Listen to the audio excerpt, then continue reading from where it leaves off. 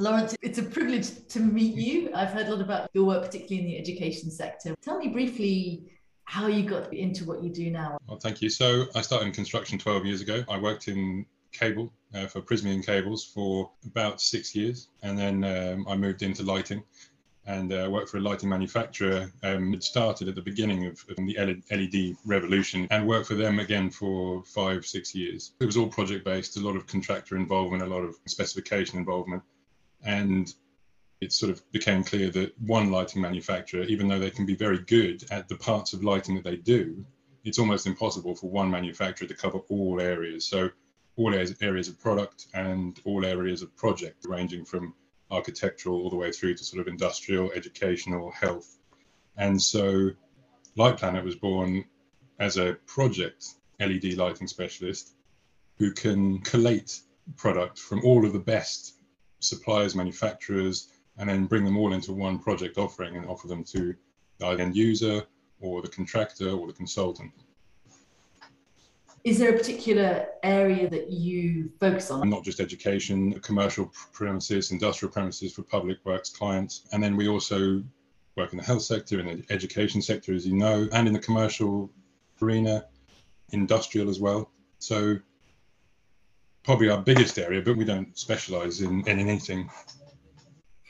Would you say that they have very different needs, or are you seeing a convergence between their different needs? They have different product needs, certainly, and application, but what tends to be bad about the existing lighting they have is relatively universal across the board. So you have highly inefficient lighting in all those areas.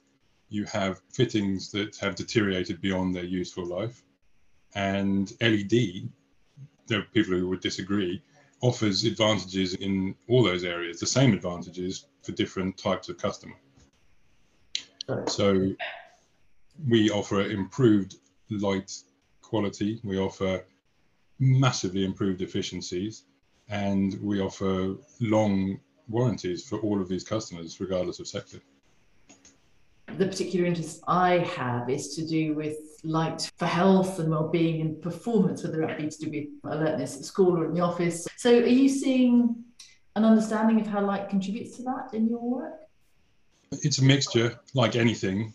There's people who really engage with the benefits of LED, people who understand them before we even get to them, people who are massively open to learning about both the benefits and some of the not necessarily factual statements that they've been told about LED. The most famous one being that you can't replicate any of the existing color temperatures in LED. It's always massively brighter than what you're taking out, which of course isn't true at all. And then there's people who, like in any sector of construction and indeed anyone anywhere, who really aren't interested in necessarily finding out about quality, but are mainly interested in price. So we have good relationships with the people who are very interested in it. Some of our big education clients, certainly. And for education, with LG5 and the regulations surrounding it, there's certain regulations and parameters that this light has to conform to in order to meet the requirements. So when you're talking about things like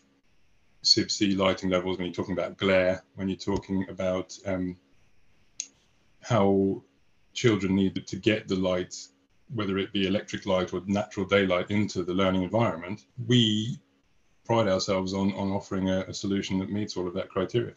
One of the other questions is whether sustainability is high on their list of things to look out for. Certainly it is a mixture, but yes, it is on the forefront of a lot of people's minds. First of all, from an efficiency point of view, with the scale of some of these estates that we're talking about, boroughs of London, huge health estates, counties, whole counties, all of these people have fixed sustainability targets, carbon neutral targets by whatever date it might be, 2030, 2050.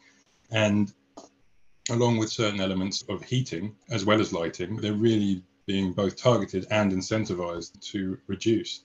So in that aspect, there is, and certainly in a corporate responsibility or social responsibility aspect, there is as well, because the carbon reduction targets you see on the most efficient forms of LED are huge. And it's not just about money, it's about the benefit to the planet and the benefit to reducing carbon.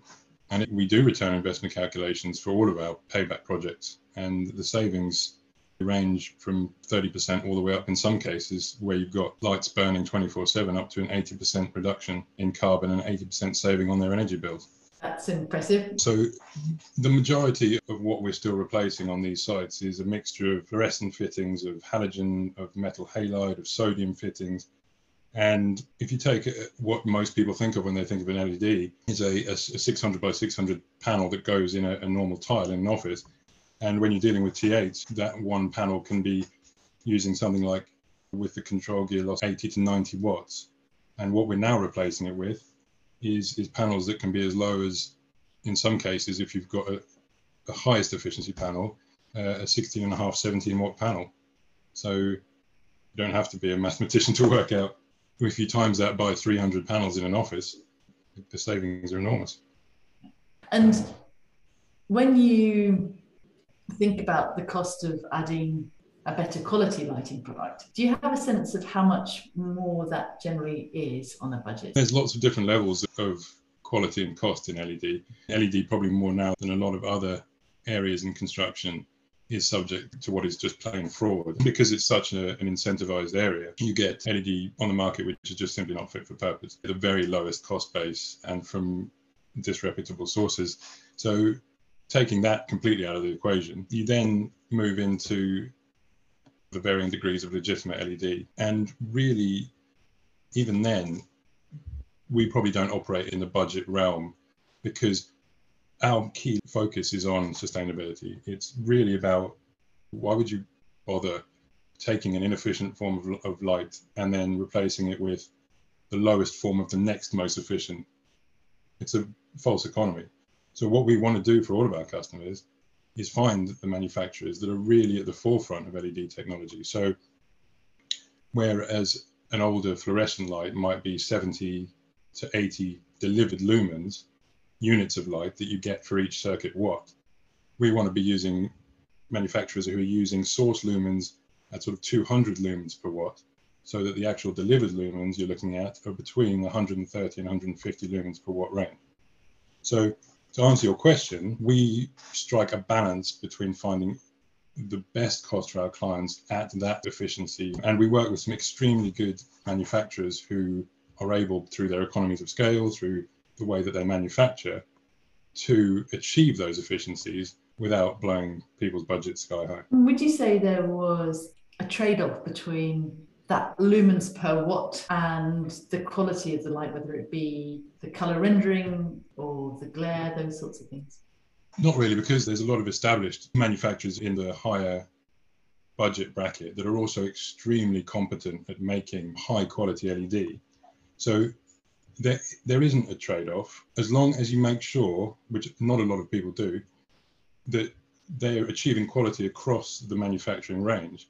So in addition to their efficiencies, they also have excelled in the quality of their LED chips and the binning of their LED chips, which means that when you buy 100 or 1,000 units from that manufacturer, that the color rendering will not only be high, but you'd be confident they'll be uniform across all of them. And there are measurements for every single aspect of quality in LED, and we do check, and other reputable suppliers will check. And of course, in a lot of our projects, if we don't check, you can be sure that consultants will, and you can be sure that contractors will, if you're dealing with good quality.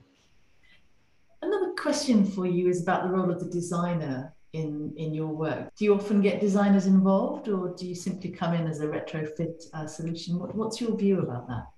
Well, we've got a huge range of projects where we enter the project can vary massively.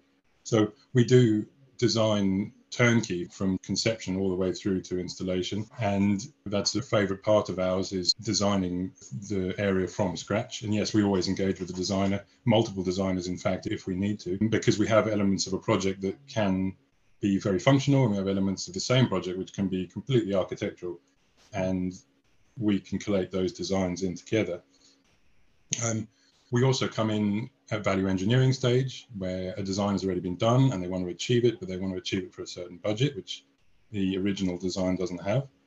We can usually achieve exactly what the original design set out to do in terms of aesthetic, whilst, providing it for a budget. And that's just through a combination of mixing suppliers and knowing where to buy the best versions of what they get for the best price, but also having a bank of commercial suppliers that we know offer the same level of quality but for a lower cost. Is it value engineering has got a bad name? I'm constantly surprised at how a lighting project gets completely designed through design stage all the way through, and so many people inputting into it and then coming out, which a lot of people have spent a huge amount of time and effort from, and no one's really asked the question of, can A, people afford this, and B, is it actually what they want? So it's almost like a runaway train, and by the time anyone's stopped and realized that the things got away from them, it's too late. And that's where we come in. It's never about reducing quality. It's about retaining it and being able to do the project in the first place, because that's a project that then would have been sidelined or postponed for months, years potentially. So in your view, what's the main stumbling block to people understanding why they should invest in better quality lighting? Well, its capital cost is by far and away the biggest stumbling block, because even when you have something that pays back incredibly quickly and will reduce your ongoing energy bills, we appreciate that a capital cost is still, for a lot of people, particularly in this environment, is a huge hurdle. And we do lighting projects from sort of £2,000 all the way up to into the hundreds of thousands. And some people get it immediately and have the money, the capital to spend. Some people have access to finance schemes, or they have trusts, or in some cases diocese funding, but that's always a problem. You're asking somebody to trust you and spend what is a lot of money for them, and they can't always make the connection, or they want to and they simply can't afford it.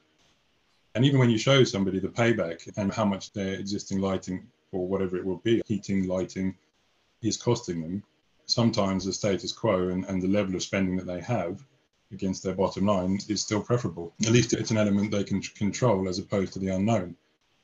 But the way we can engage with people on that is because, particularly in public works environment, is that the condition of a lot of, particularly schools, existing lighting across the country is just so subpar, and actually health and safety issues and particularly emergency lighting.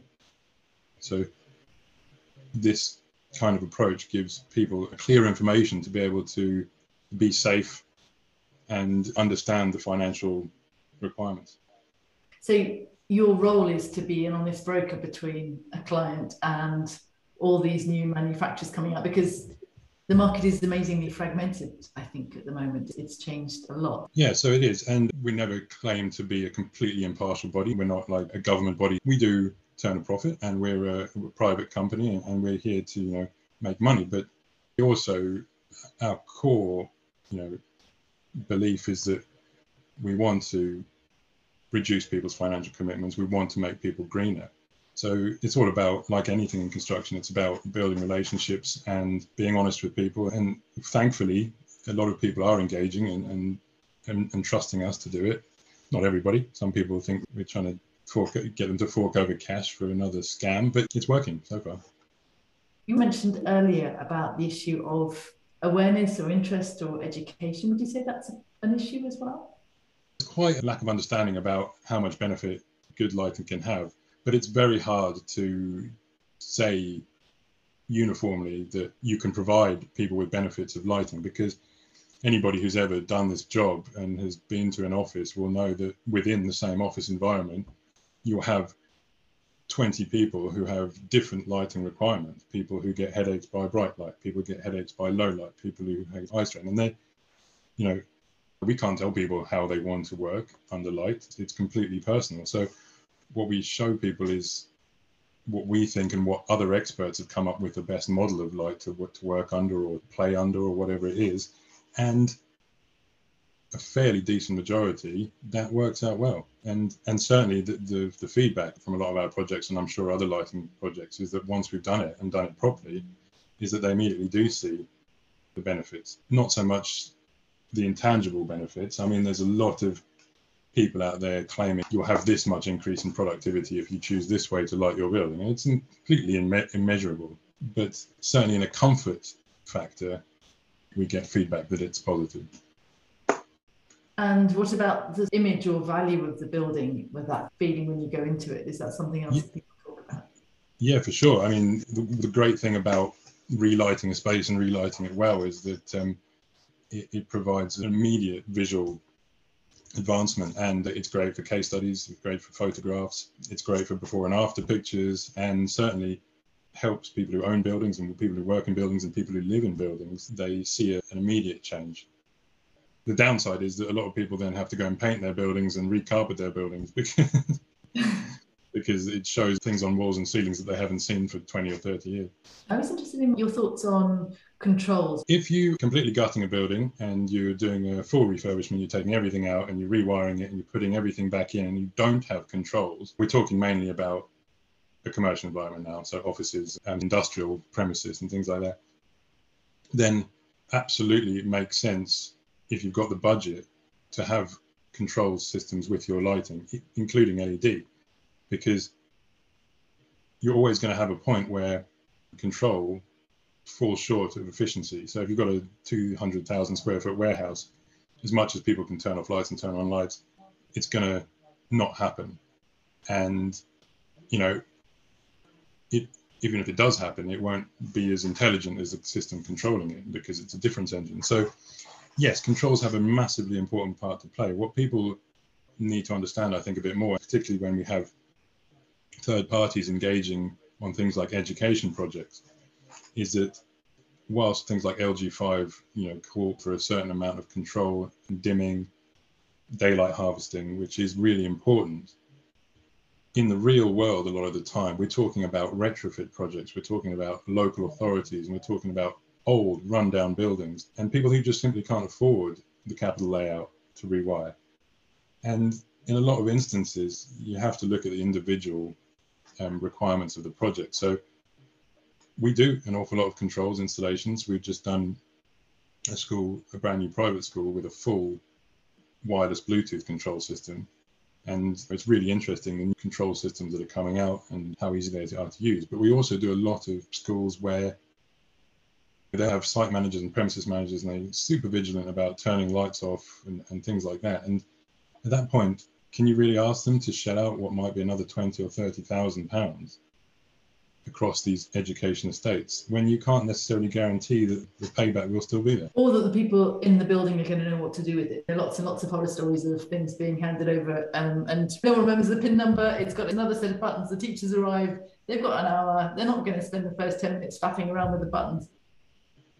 Yeah, you've touched on the most important part about control. When they're set up, particularly older forms of lighting control systems, as time goes on, when you used to change lighting positions or change ballasts or change things like that, a lot of the commissioning of the lighting system can go completely out of whack.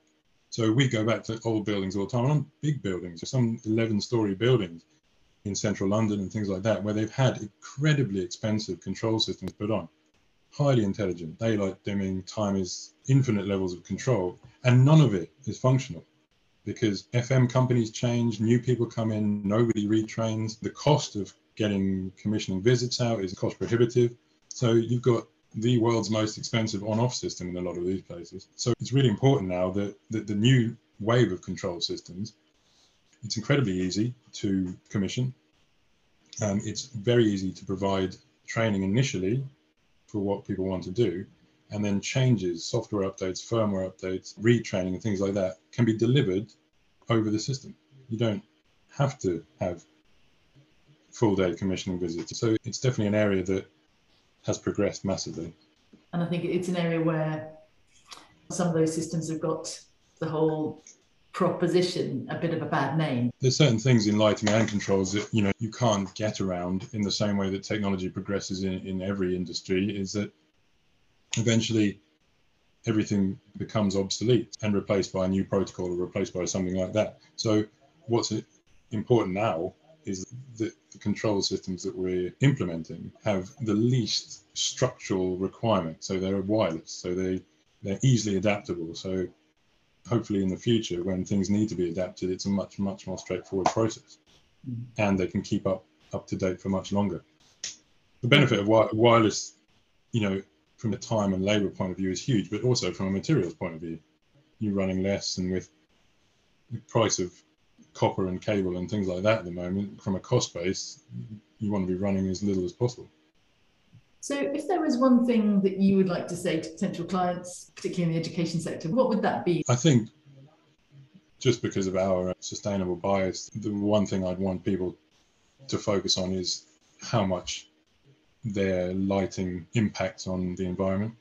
And then the second and equally as important thing is how is their light negatively or positively impacting the people that have to be under it. So those are our two real core reasons for changing lighting, is environmental impact and user experience, or the user comfort level. There's a million different ways that companies can incentivize their employees to want to work harder for a company, and lighting isn't one of those things. It's not. I can't tell people that they're going to get better people out of it, but what they will get is a better environment for those people to be incentivized by whatever they're going to incentivize them with.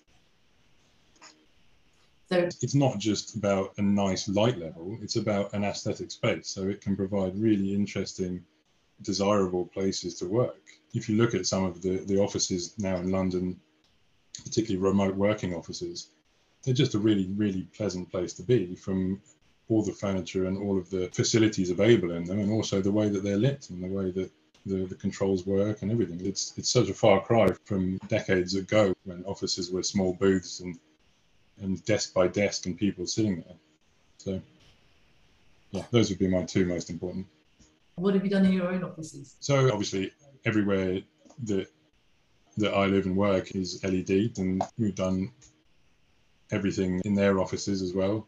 We're full LED setups, like any other place, like Mike Lowe's lighting companies. We have lighting showcases in offices and things like that, with some of the most impressive things that the LED can do now, which is a lot. We can't even afford in our offices some of the really fancy stuff, but certainly anybody who's got a home or an office that they can afford to put LED in, they haven't yet, should really think about it. Thank you very much indeed. Thanks, Shane.